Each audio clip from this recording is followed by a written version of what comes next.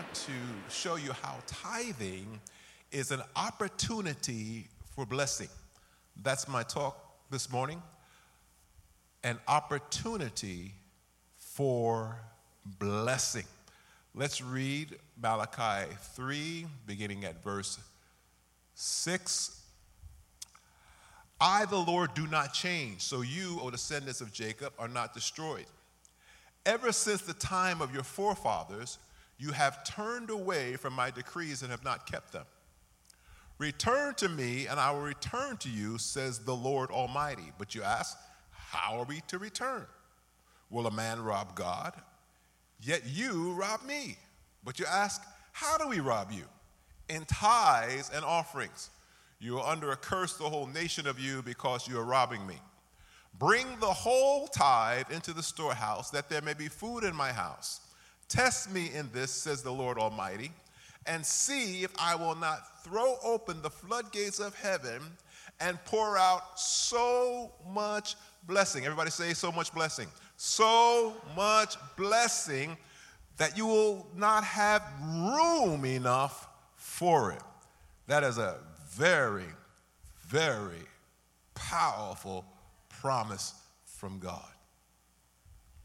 An opportunity for blessing. As a young Christian, it took some time for me to really embrace the idea of tithing as an opportunity for blessing.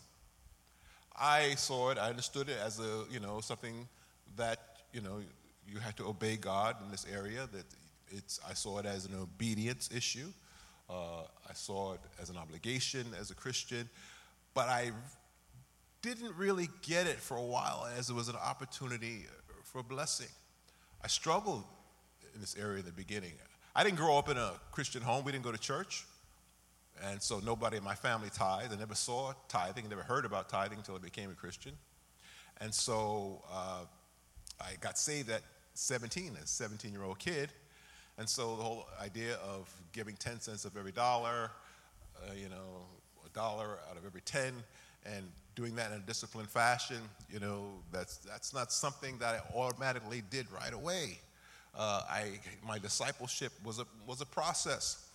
And so I struggled, with being consistent in that area. I didn't say that I didn't tithe. I didn't say I didn't try to tithe. But the whole idea of being consistency was a challenge for me in the beginning as a young believer. As I look back on it, as I got older and looking back, hindsight is 20/20, and as you get older, your whole idea of self-awareness becomes more, magnified, and you become more in tune as you reflect on your life and you begin to understand, why you do what you do, and why you didn't do what you should have done, and all kinds of issues. But I realized that a lot of it had to do with how I was raised, being brought up without a father, and not really knowing what it's like to have a father take care of you. And so if I'm really being honest and vulnerable with you, I had trouble trusting God, trusting that God would take care of me. I always felt like I had to fend for myself. I always felt like I had to help support the family. I would help my mother pay bills, and it was tough growing up poor all my life. And so when it came to trusting God and really believing that God would be there, I struggled because my father abandoned me. So I had these, abandonment issues. And so I have to admit, it was a lack of trusting God. And so even in early days of my marriage, when I was first married, and being the head of the household at the time, I felt like it was my responsibility, to handle the finances and that kind of a thing until I, got wiser and turned it over to my wife. Amen. But, even being consistent then, it wasn't always consistent, if I'm being honest. And when I think about it, those were the worst financial years of our marriage, where we struggled. We found ourselves never having enough, being in debt, all kinds of issues and problems. And so when I finally came to a place of surrender and I said, God, I'm going to go for broke. I'm just going to trust you. I'm just going to trust you. I'm going to do what the scripture says. I'm going to test you now in this and see if your word is true. And then over time, as I became consistent, you keep hearing me say that word, consistent, and trusting God and being faithful, over the years I saw God begin to bless and continue to bless and prosper. And we've been tithing ever since. And there's not enough time in this sermon or the next year of sermons for me to tell you how much God has blessed me and my family exceedingly abundantly above all that we could ever ask or think, not only us but our children. And we've taught our children to tithe, and I'm here to tell you this morning that God is faithful. He keeps his word. He can be trusted. I've got to tell you this morning, you can trust him. God is a God who can be trusted. You have a heavenly Father who can be trusted. My Father is God, and I trust him. Is there anyone else who understands what I'm talking about? I know there's no one here that went through that. Some of you, you've been just sipping tea with Jesus your whole life. I know, But if there's anybody that's been honest with me, can you just say amen?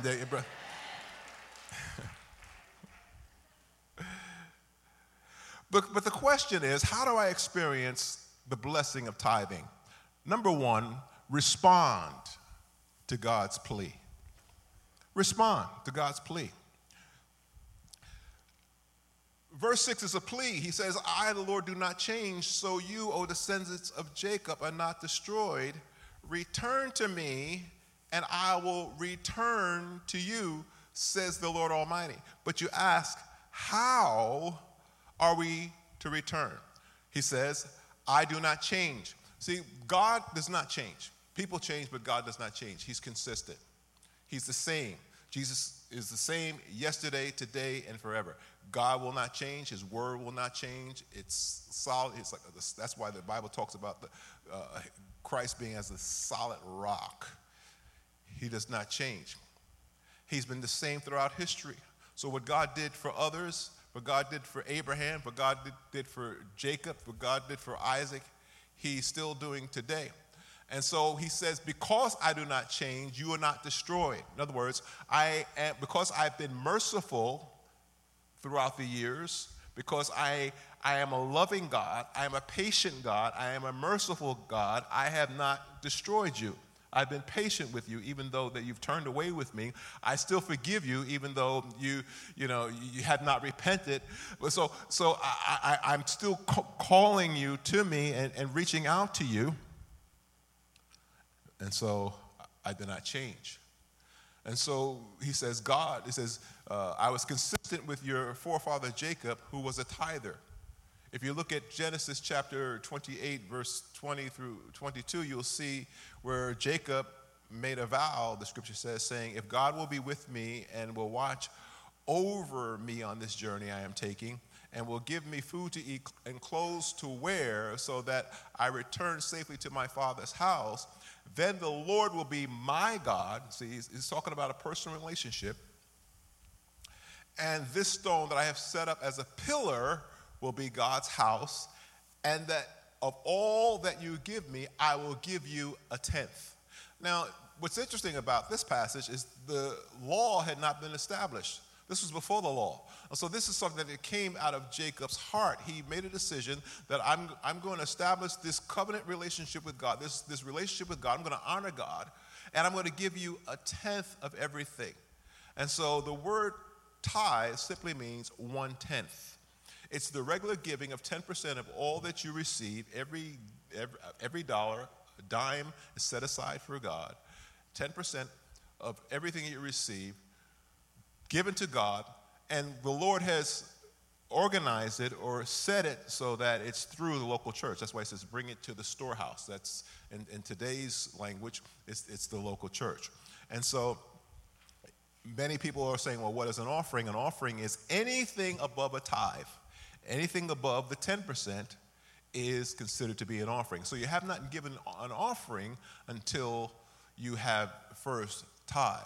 And so tithing is the acknowledgement of God's presence. It's the acknowledgement of God's protection. It's the acknowledgement of God's provision in your life. And so the Lord says, return to me. He says, come back to me. That tells us that it's about relationship. It's really about relationship, that God wants a relationship with us. So say, by you turning away from me in your giving, you're turning away from me in your heart. See, because Jesus put it this way, wherever your treasure is, there your heart will be also.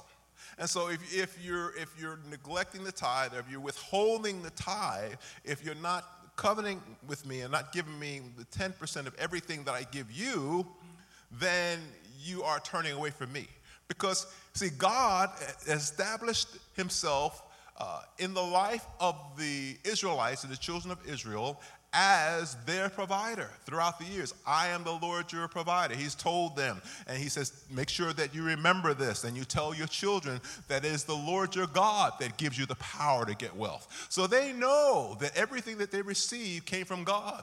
They know the history of him providing for them in the wilderness, pillar of fire by a cloud by day and a pillar of fire by night. He knows that God was their provider. And so if you're not acknowledging me and returning to me just 10% of what I give you, which all of it came from me in the first place, then you're turning away.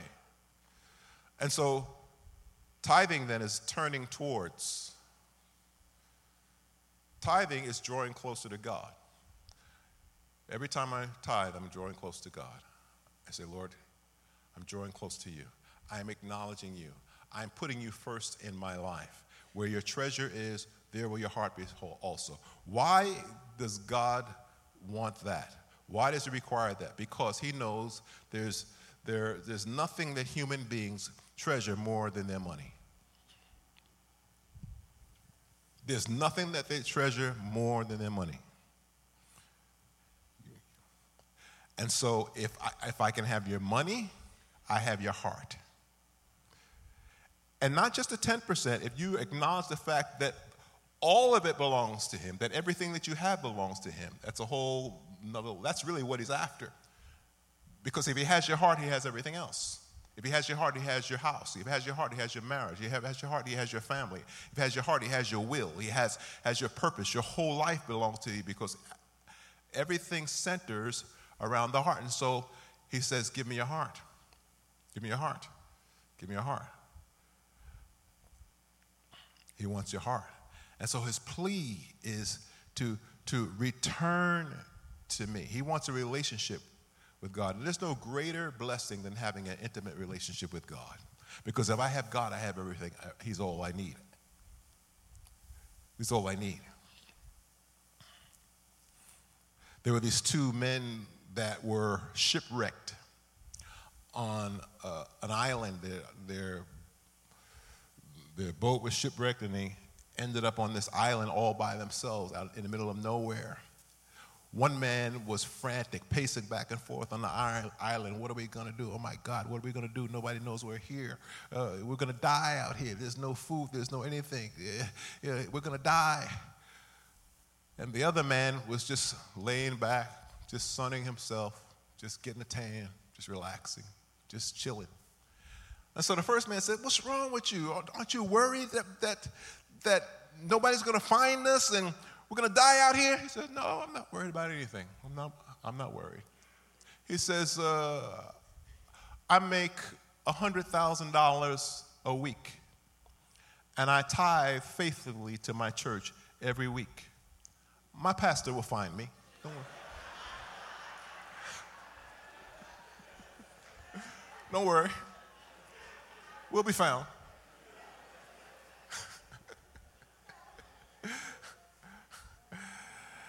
Tithing is an opportunity for blessing. So respond to God's plea. Number 2, follow God's plan. He lays it out very clearly in Malachi 3. He says, bring the whole tithe into the storehouse, that may be food in my house. Willingly bring it. Bring it. See, he asks us to bring it willingly. You see, Uncle Sam takes his because he don't trust you. Uncle Sam does not trust you. He takes his. All right? So God says, willingly bring the whole tithe into my storehouse. Notice he says the whole tithe because the children of Israel at that time were trying to be cute. Some of them were bringing 2%, some of them bringing 5%, you know. And I hear people say to me all the time, you know, I tithe, Pastor. I tithe 5%.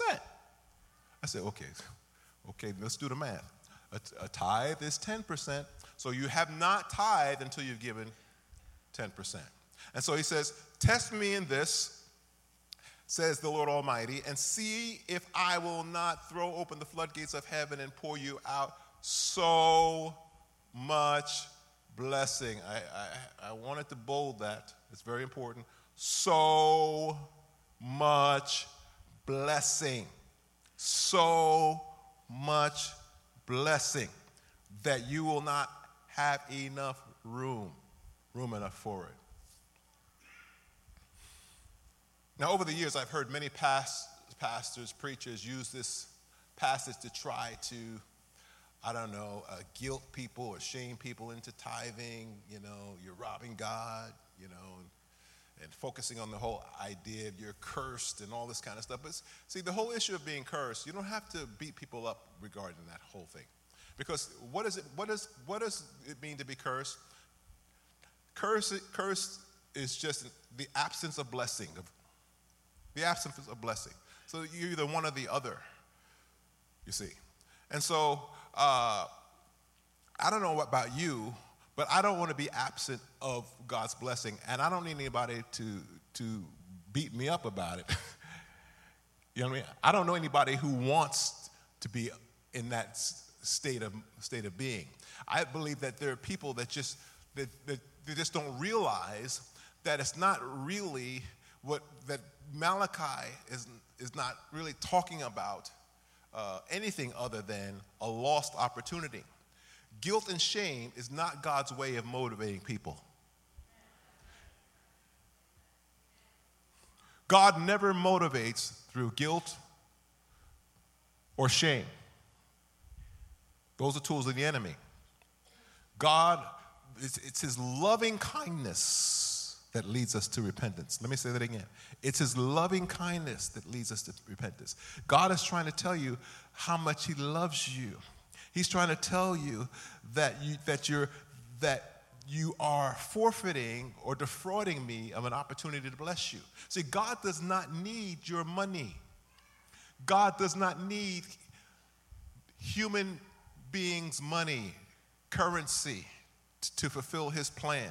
He has never depended on Federal Reserve notes. There's no natural resource on earth that God needs.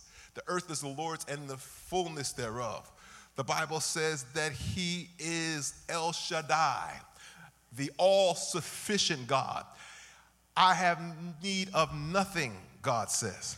When the children of Israel were in the wilderness, I sent manna from heaven to feed them. I brought water out of a rock. When Elijah was hungry, God sent ravens to feed him every single day. The first Uber Eats. It was Raven Eats. Come on, before there was Uber Eats. And so Jesus fed 5,000 people with 3 loaves of fish, or 3 loaves of bread and 2 fish. And so what the Lord is saying, I don't need money to get my plan done, but you need an opportunity for me to bless you. The Lord says, don't rob me of an opportunity to bless you. How does a man rob God? You rob him of an opportunity to bless you when you don't use faith and obedience and trust him in tithes and offerings. And so you limit my ability to bless you when you don't respond to my plea and follow my plan. The failure or the lack of trust in this area causes us to miss an opportunity for God to bless us individually and corporately as a people.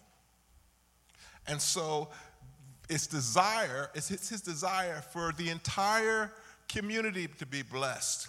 Not just for you to be blessed, but for all of us to be blessed. For the church to prosper, for your family to prosper, for their children to prosper. That's why he says all nations will call you as a people blessed, says the Lord Almighty. I love what Malachi 3:10, it says, I am the Lord all powerful. And I challenge you to put me to the test.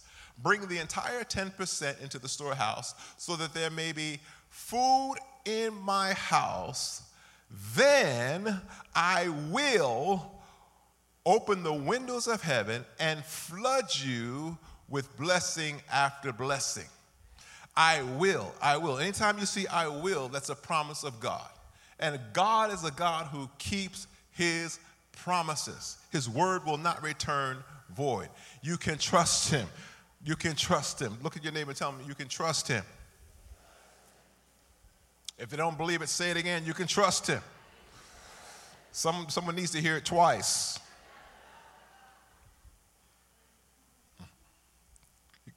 And God wants to spoil you. Do you know that God, your heavenly Father, loves you? And he wants to spoil you. Jeremiah put it this way. He says, I know the plans I have for you, says the Lord. Plans to prosper you, not to harm you. Plans to give you hope and a future. Speaking of spoiling, I loved spoiling my grandkids. They were over this past weekend, last weekend for our birthday celebration. We just wanted them to have over to just, just to have a time of just enjoying family, a favorite thing to do. I remember when Cameron, my grandson, was about 3 or 4 years old, and he says to me, he was at the house, he says, we're about to watch a movie, he says, Poppy, can I have some popcorn? I said, sure, you can have some popcorn. So we went into the cupboard, got some microwave popcorn, put it in the microwave, popped it for him, put it into the bowl, and gave it to him. So he's just having a good time eating his popcorn. After a while, I'm watching him. He's about halfway full, finished, and I said, Cameron, I said, give Poppy some. He's like, no, Poppy, mine. I said, what? I said, give Poppy some. He said, no, Poppy. See, what he didn't realize is I didn't really want his popcorn. I was just testing him. See, because I was teaching him how to share. Because, see, children don't naturally know how to share. They have to be taught. See, because one of the first words they learn is mine. And you don't have to teach it to them. Mine. Because of our fallen nature, that's how we are, that sin nature that's in us when we're born. So I said, give Poppy. Poppy said, no, Poppy, mine. See, but what he didn't realize is that Poppy had the power to open up the floodgates of popcorn. Come on. I had a whole cabinet full of boxes of Orville Redenbacher popcorn that I could give him, but he was missing his opportunity for me to bless him. And so, he could have been swimming in popcorn. He could have had so much popcorn that he had a stomach ache for a month, but he refused. So he just, all he was able to have was what he had, because I would not give him any more. All I asked for was just one little kernel. One little kernel, which would have been an opportunity for so much more. All God has asked for in the big scheme of things for you is one little kernel out of every dollar. And he says, okay, I can trust you. They trust me. I'll trust them. I'll throw open come on, angels, throw open the floodgates. Bless them even more. Bless them even more. Give them even more. I love what the scripture says in this translation. I am the Lord all-powerful, and I challenge you to put me to the test.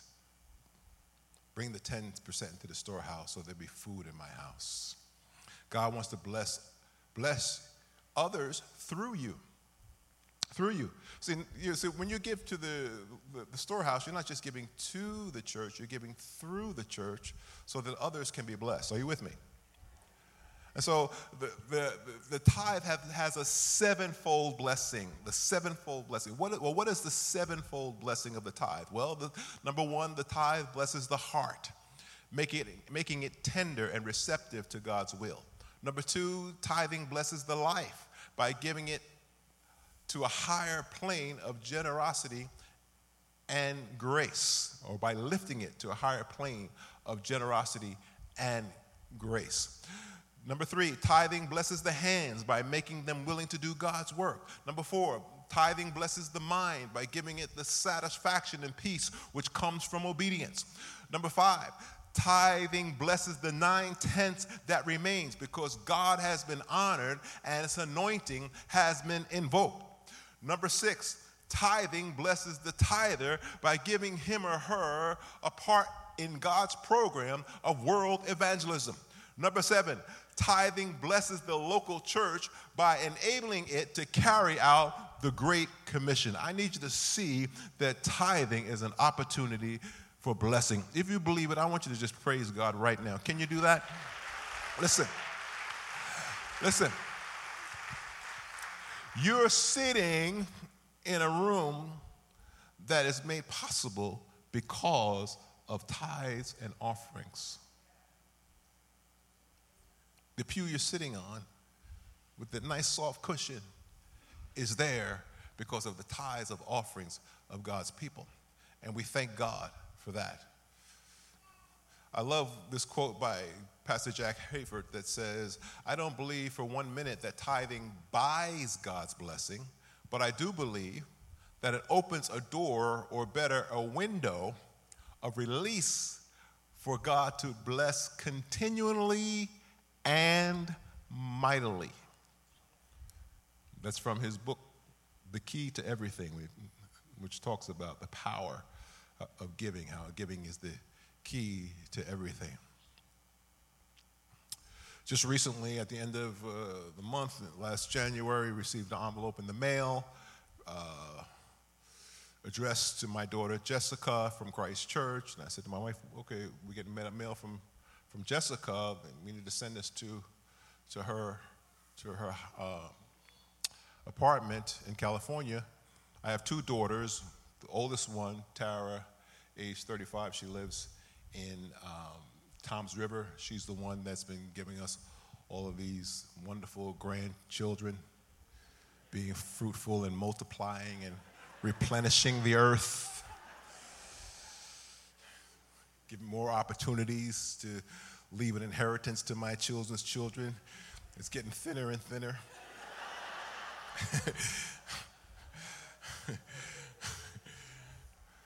The younger one, Jessica, Jessica's 28. She moved to California a little over a year ago, and I'm just feeling all right with it now.